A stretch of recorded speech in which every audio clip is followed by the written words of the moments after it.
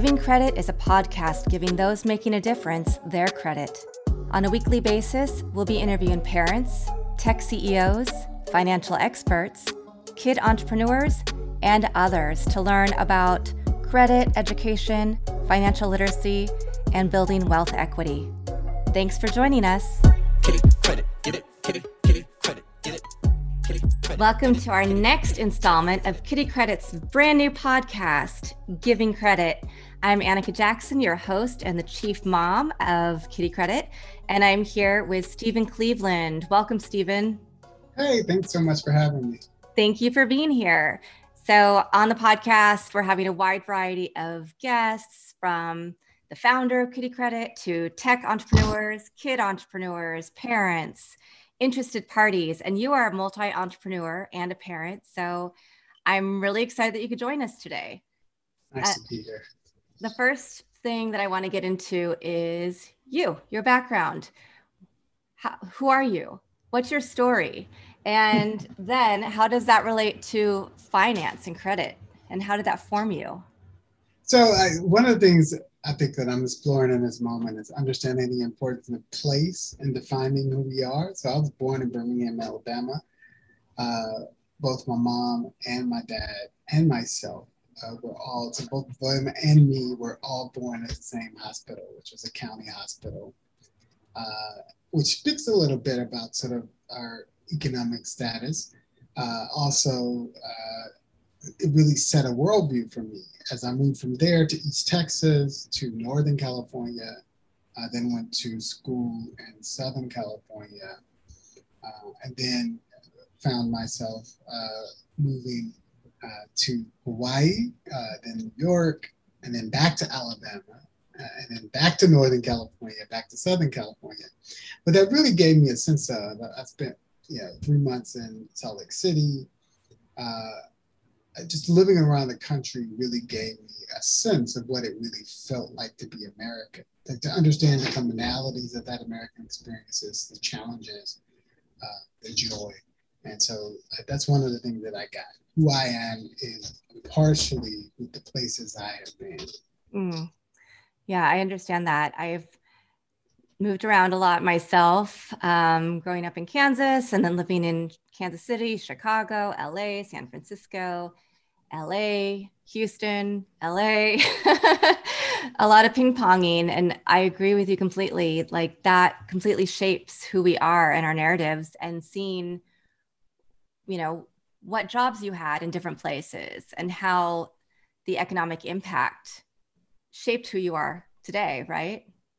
Well, also job opportunities, right? If I'd have lived in Alabama my whole life, there's a different set of jobs that folks who live in Alabama have than they do in California. California is really such a diverse palette of work opportunities that really allows you to sort of go with what inspires you a little bit more. I think that some places you live at, you can be inspired as hell about being an artist, but if you don't have jobs being an artist, then you'll be working in a factory, right? You'll do the thing that's required to survive. And I think that's one of the upside of traveling around and living in places where I had the opportunity to pursue art, which is sort of my passion.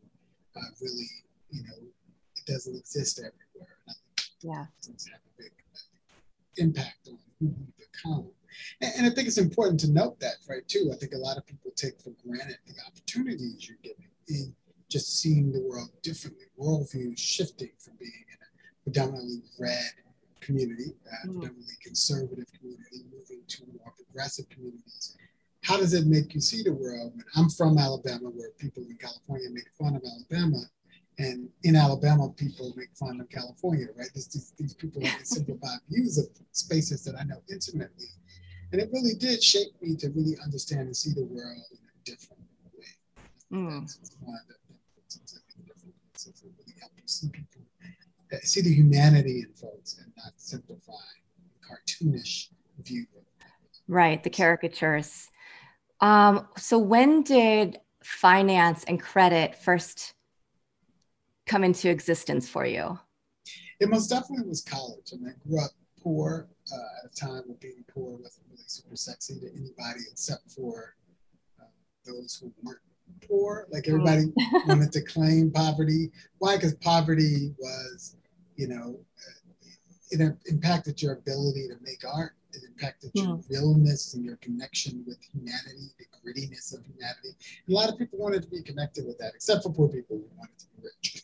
And so I grew up in that space. And so for me, when I went to college, I made as much in that year as my family did. So my annual income was what my family's was. And so economically, for me, it was an awakening, right? This notion of savings, right?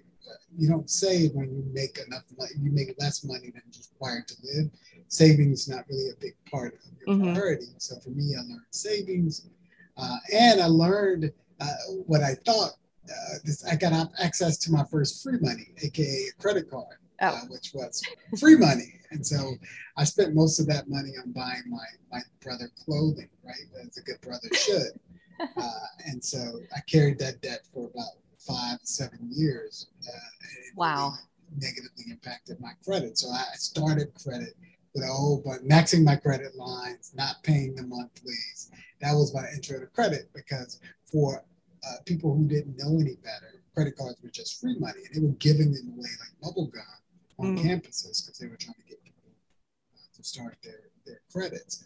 And so for me, it was maximizing it. I got an extended line a couple of times. They were like, "You hit your limit. Let's give you more." And, I filled it up pretty good by the time I got to grad school.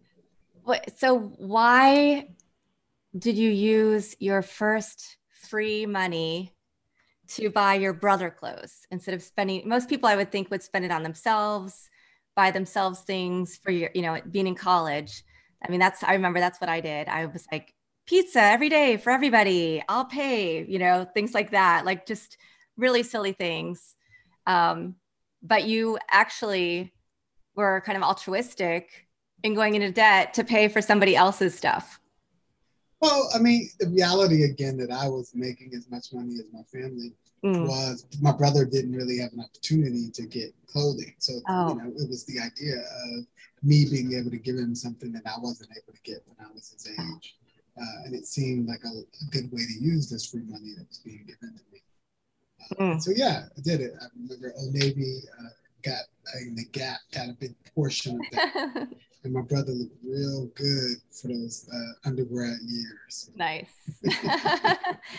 So when did you first realize that negative experience on your credit was impacting you in your business? It was probably, I realized in grad school, that I ended up having a negative rating, but it never impacted me until so I was an entrepreneur even in undergrad, to be clear. I started my first company while I was in undergrad. It's a production company. And so as I started to do business with that, I started realizing I needed, one of the biggest hindrances to early start a business is cash flow.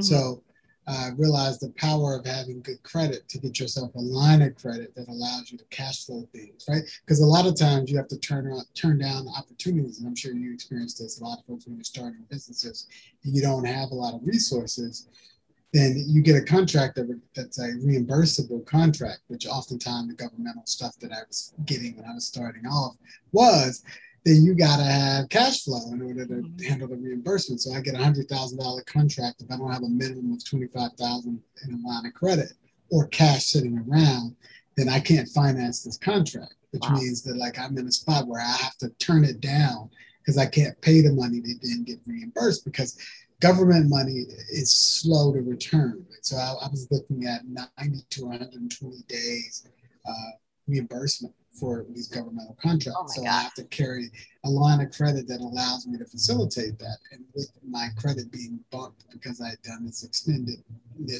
but before I didn't have access to that line, and it really made it difficult for me to sort of maneuver the world of trying to start work. And so it took me a while to sort of rebuild. I made a concerted effort to do so that I could get it. And I just found it's magic. I was like, all right, so if I got $10K in the bank in good credit, I can get $40,000, $50,000 line of credit to move forward with. And I was like, wow. So it's just the magic of credit and how it can help you, make money. Like I was like, I can make money because I have access to money. And so, that's sort of the transition was, in my early entrepreneurial work, realizing the importance of credit and helping facilitate the work. Nice. And what, as a parent, now you have a child who is outside of the kitty credit age, but I'd love to hear how you've taught your daughter about credit and finance. I've been slow to the game, I gotta say. It's one thing that her and I talked about really recently. She was like, I really want you to get me ready because she's about to go to college, 17. And she's like, I would love for you to get me ready for, going out there in the world and doing things. And so it's really, to me, the biggest thing that I've been dealing with is like, all right, building the habits of visioning specifically, which requires, monthly check-ins on your finances, watching expenses and incomes, and then being really clear. Always something I talk about is what winning looks like for you. Like sort of like if you're saving, what are you saving for? What's the goal? Like, like saving to get concert tickets versus saving to get a car, which allows you to have access to work, which then, so it's like having a plan to spend at least a fraction of your savings that you're saving on stuff that's growth oriented, as opposed to just spending stuff that's like dead money, right? And so, the best lesson I ever heard was the best way to save money is to fold it and put it back in your pocket. Yes. Yeah. I can't, I don't want to swear, so I won't say what my Kansas born and bred stepdad would say about having money in your blank pocket at all times, but same kind of advice. Right. The advice from our elders, those who've been there and who actually did it right. Right. Or who did it wrong and who to tell you not to do that. Right. Exactly. And so as a parent, I've been slow to get to it, and now realizing I got to sort of prepare her for that, because reality is that, she's going to get these offers like I got, right? So there will be an opportunity for her to build credit or to mess up her credit, and understanding that credit cards is not free money. And it's not even cheap money. Most of the time it's really expensive money, right? So to understand that money is either cheap or expensive, it's never free. And so figuring out how to get access to it. So the student loan money, cheap money, credit card money, generally expensive money. And so understanding, like, if it's not working for you towards building your credit, which allows you to get more money, more cheap money by building good credit. And so, just understanding the game and how it's played, and I don't know, not being afraid of money, but understanding there's just rules about it, right? There's formulas connected to how things work. And so if you have a vision of how you like to grow, you need to do things financially that make sense. So I don't know. I'm actually spending a lot of time thinking about how to best present these examples. A friend of mine his daughter has a couple of accounts where she gets to control her investments. So sort of introduced her to the stock market. And so I was like, man, you're just so far ahead of the game than me. Far ahead of the game. But that's the thing. I think it's all about resource allocation, and if somebody got that education, or they had the right circumstance and they are able to do that, that's fantastic. And it's great. I definitely didn't have that growing up. My mom was an immigrant. She didn't know much about saving and budgeting, but she got really good at it pretty fast. But it is really, it's that push-pull of when you don't have it, it's a lot harder to build it up and to create that equity and that wealth and understand what you need to do and how you need to teach the future generations. The credit card companies have a plan.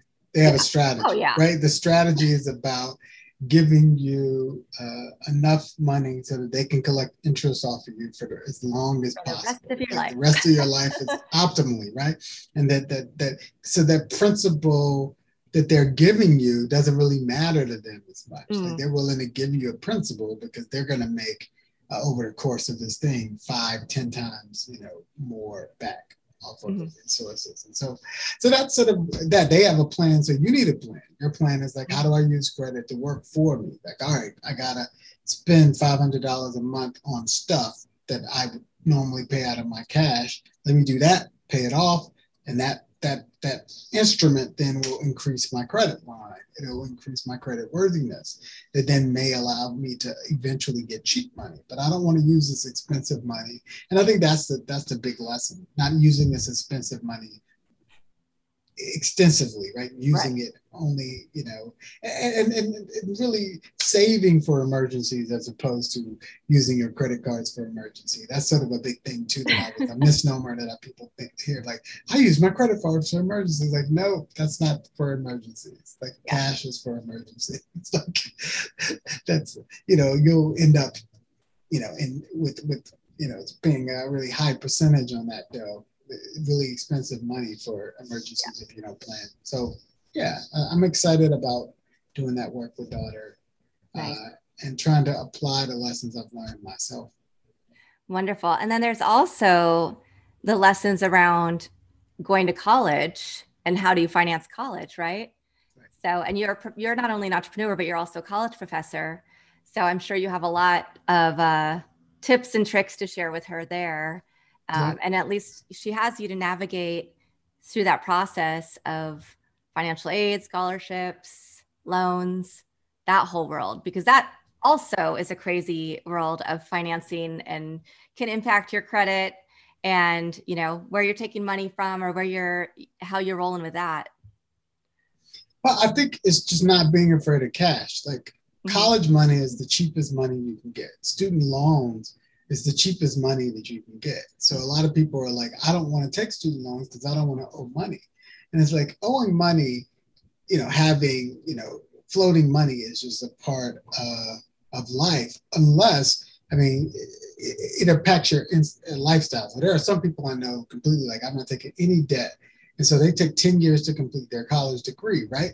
There's some ebbs and flows with that. So let's say I'm making $50K a year, right? And so to get to that $50K a year, I need to complete my 4-year degree. And that 4-year degree takes me 10 years, right? So that means I have 6 years that I didn't earn $50K a year. So that's $300,000 worth of income I lost by taking an extra time so that I don't have any debt. So yes, I have saved myself $50,000 worth of debt, but I've lost myself $300,000 worth of income. So you really have to be more long term and say, all right, so what sort of debt am I taking? How expensive is this debt? What career choice am I going into? For me, if you're going to be a teacher, they have public service loan forgiveness program, which means that ultimately, most of the time as teachers, you don't make enough money to have to pay back a tremendous portion of your debt. So if it's income contingent, especially if you live in California, you're going to be making less money than you need to pay it back. So you'll be paying a very small percentage of that. So having a game plan, understanding how money works beyond just the idea. If you're going to be a banker, and as a banker, then you're like, I'm going to make money, right? So how much money do I make? How much, how long does it take me to pay off my loan? So being able to do that math, right? And then having an aggressive or a plan, not even have to be aggressive, a plan to pay down that loan. Be like, all right, so I'm going to take $50K worth of loan. I'm going to get an MBA. There's going to be another $50K. I'm taking $100,000. That MBA gets me another $25,000, $30,000. So it's like, all right, how long does it take me to pay that back? And so those are the type of math. And you can't just be so singularly focused on, I don't want debt, right? You have to also think about, well, what does that debt get me back in terms of income potential? And how expensive is that debt, right? So versus If you're taking a parent loan, that loan is really expensive. You're taking credit card money out to pay for school. Like, never pay for school with your credit cards. Like, that's never good. So paying for school with student loans, though, the percentage on that is small and deferred. Like, you don't have to accrue interest while you're in school. And then the percentage is so much smaller than a lot. Just think about it. It's 25 to 30% is what that they're charging these days for a credit card. That's the compounded interest. Where for student loans, we're looking at around 5%. Yeah. So that is cheaper money than using your credit card. So people are like, oh, I'm using my credit card so I don't go into debt. But they instead use expensive money for something they could get for cheap money. Wow. So you can pay your student loans off early, which decrease even more the amount of debt that you have. So you can put together a plan that works for you. And I think that's a piece that I'm trying to do with my daughters. So understanding the nuances. It's not complicated. It's just nuance. The nuances of finance and being willing to invest in yourself, especially if you can invest in yourself with cheap money, the cheapest money you can get. Yeah, I love that. I've definitely been taking some mental notes. I loved what you just said about taking student loans and taking this much time versus trying to fund it yourself, but losing out on so much more money. That's a really great perspective. And I don't think people usually frame it that way. So I'm learning things right now that I'm going to put into play for my kid. So if you could give your past self advice on credit and finance, what would you say? I think just the notion of free money moving away, like this idea of understanding that money costs, like whatever money you get costs. And I think that's a piece that sort of was really helping. But that money, that getting money to help you facilitate things, like as an entrepreneur, I need cash to start stuff, right? So understanding that taking money is fine to help facilitate your work, especially if you get it at the right price, right? Mm-hmm. So if I'm trying to start making a film, right? So as long as I have a strategy as to what ROI looks like, what do I need to get the ROI, it's really important.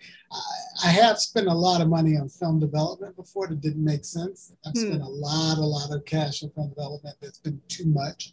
And so one of the things I really would give my past self is to say, give yourself a budget limit.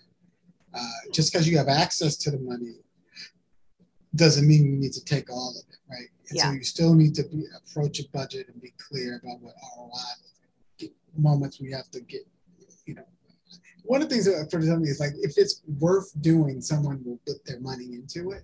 So giving yourself those sort of internal goals, like, all right, I'll put 10K to develop this thing, but after I get in 10K, if I can't get someone to match my 10K, then I have to step away because it's not viable if I can't get an investor to see the value of it, right? Or I can get the bank to give me a loan for it.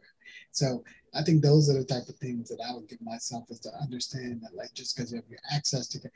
I was brilliant in understanding how to get access to cash, how to leverage cash in the bank and get credit to get access to pools of cash. But oftentimes I accessed the full line of credit and went out on a limb to build this vision, right? Not understanding that it changes, right? You can't necessarily just lock in on a vision.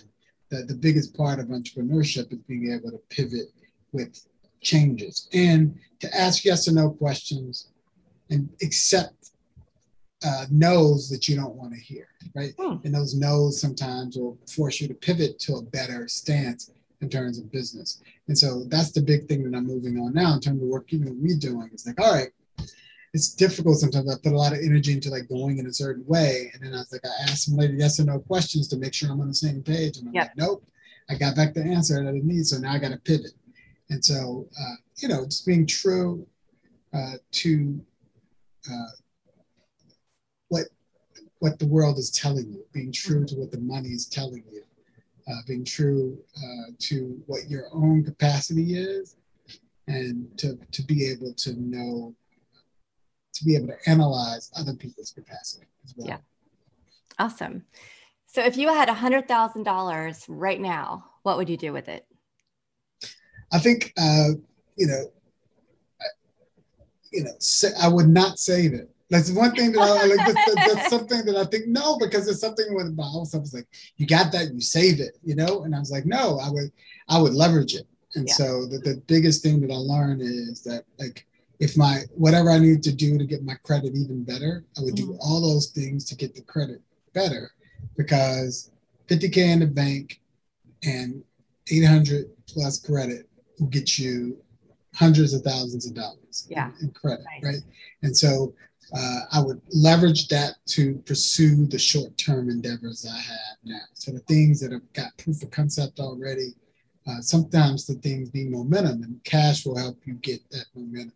So figuring out ways that I can create momentum, create ways to minimize the number of partners I have on board, because partners are great, but usually partners cost equity, right? And so sort of I would use the resources to leverage that to get resources to then minimize my number of partners in my short-term endeavors, so that I could grease the wheels. So I'm like, hey, instead of paying you a fee for legal, or instead of me deferring your fee for legal, which is going to be more expensive for me later, let me pay at a reduced rate. Like I can get the best rate I can negotiate.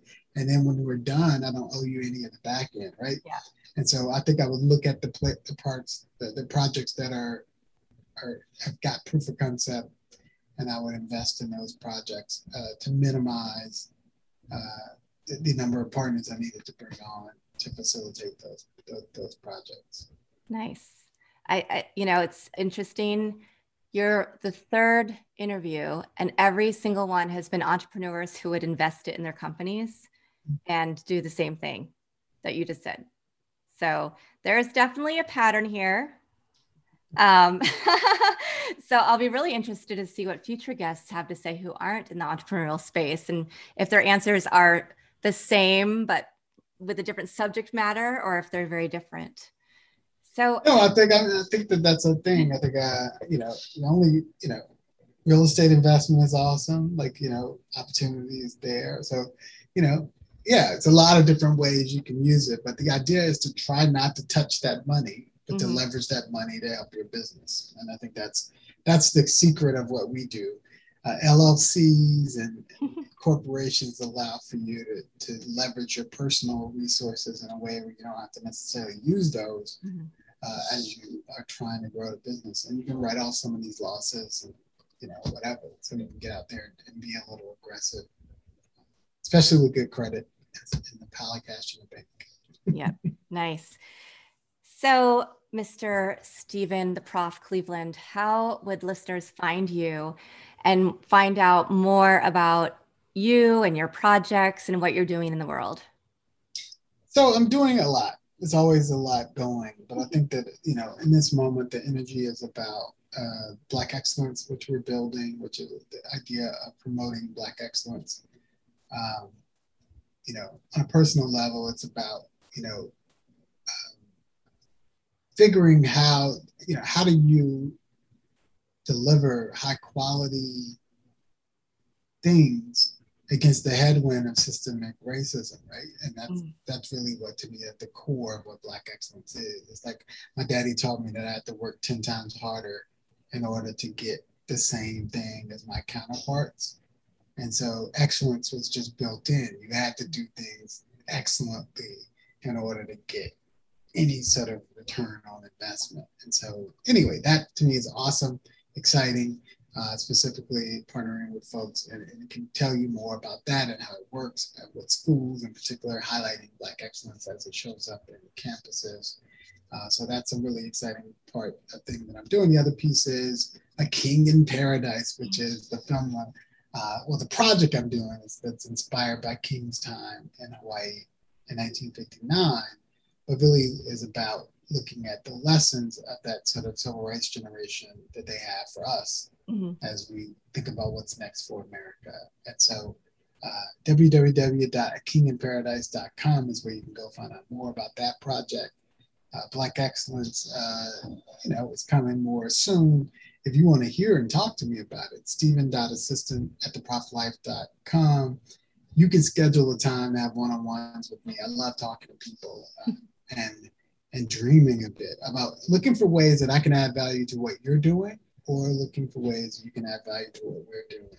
And so if you want to talk more about Black excellence or A King in Paradise, please come chat with me. Know that I have 20,000 projects that are all in development, but I really, my energy, the immediate energy of these two projects, which I really think are connected to where we are as a country, where we are globally in terms of trying to figure out what's next for us. How do we build a world that's more equal and accessible for all? And that's what my energy is about at this moment. Awesome. So I'd love for you all to join me in that endeavor.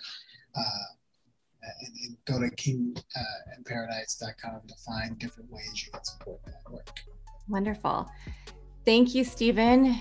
It was really eye-opening to speak to you and learn more about your story and how you're going to help shape future generations, AKA your daughter, in her journey, particularly with finance and credit. So audience, thank you for coming back again this week, and I will be back next week with another guest talking about credit and giving credit where credit is due. This podcast has been brought to you by Kitty Credit, a mobile app designed to educate children on the credit system by completing chores. Now available in the App Store and on Google Play. For more information, go to kittycredit.com. KIDDIEKREDIT.com.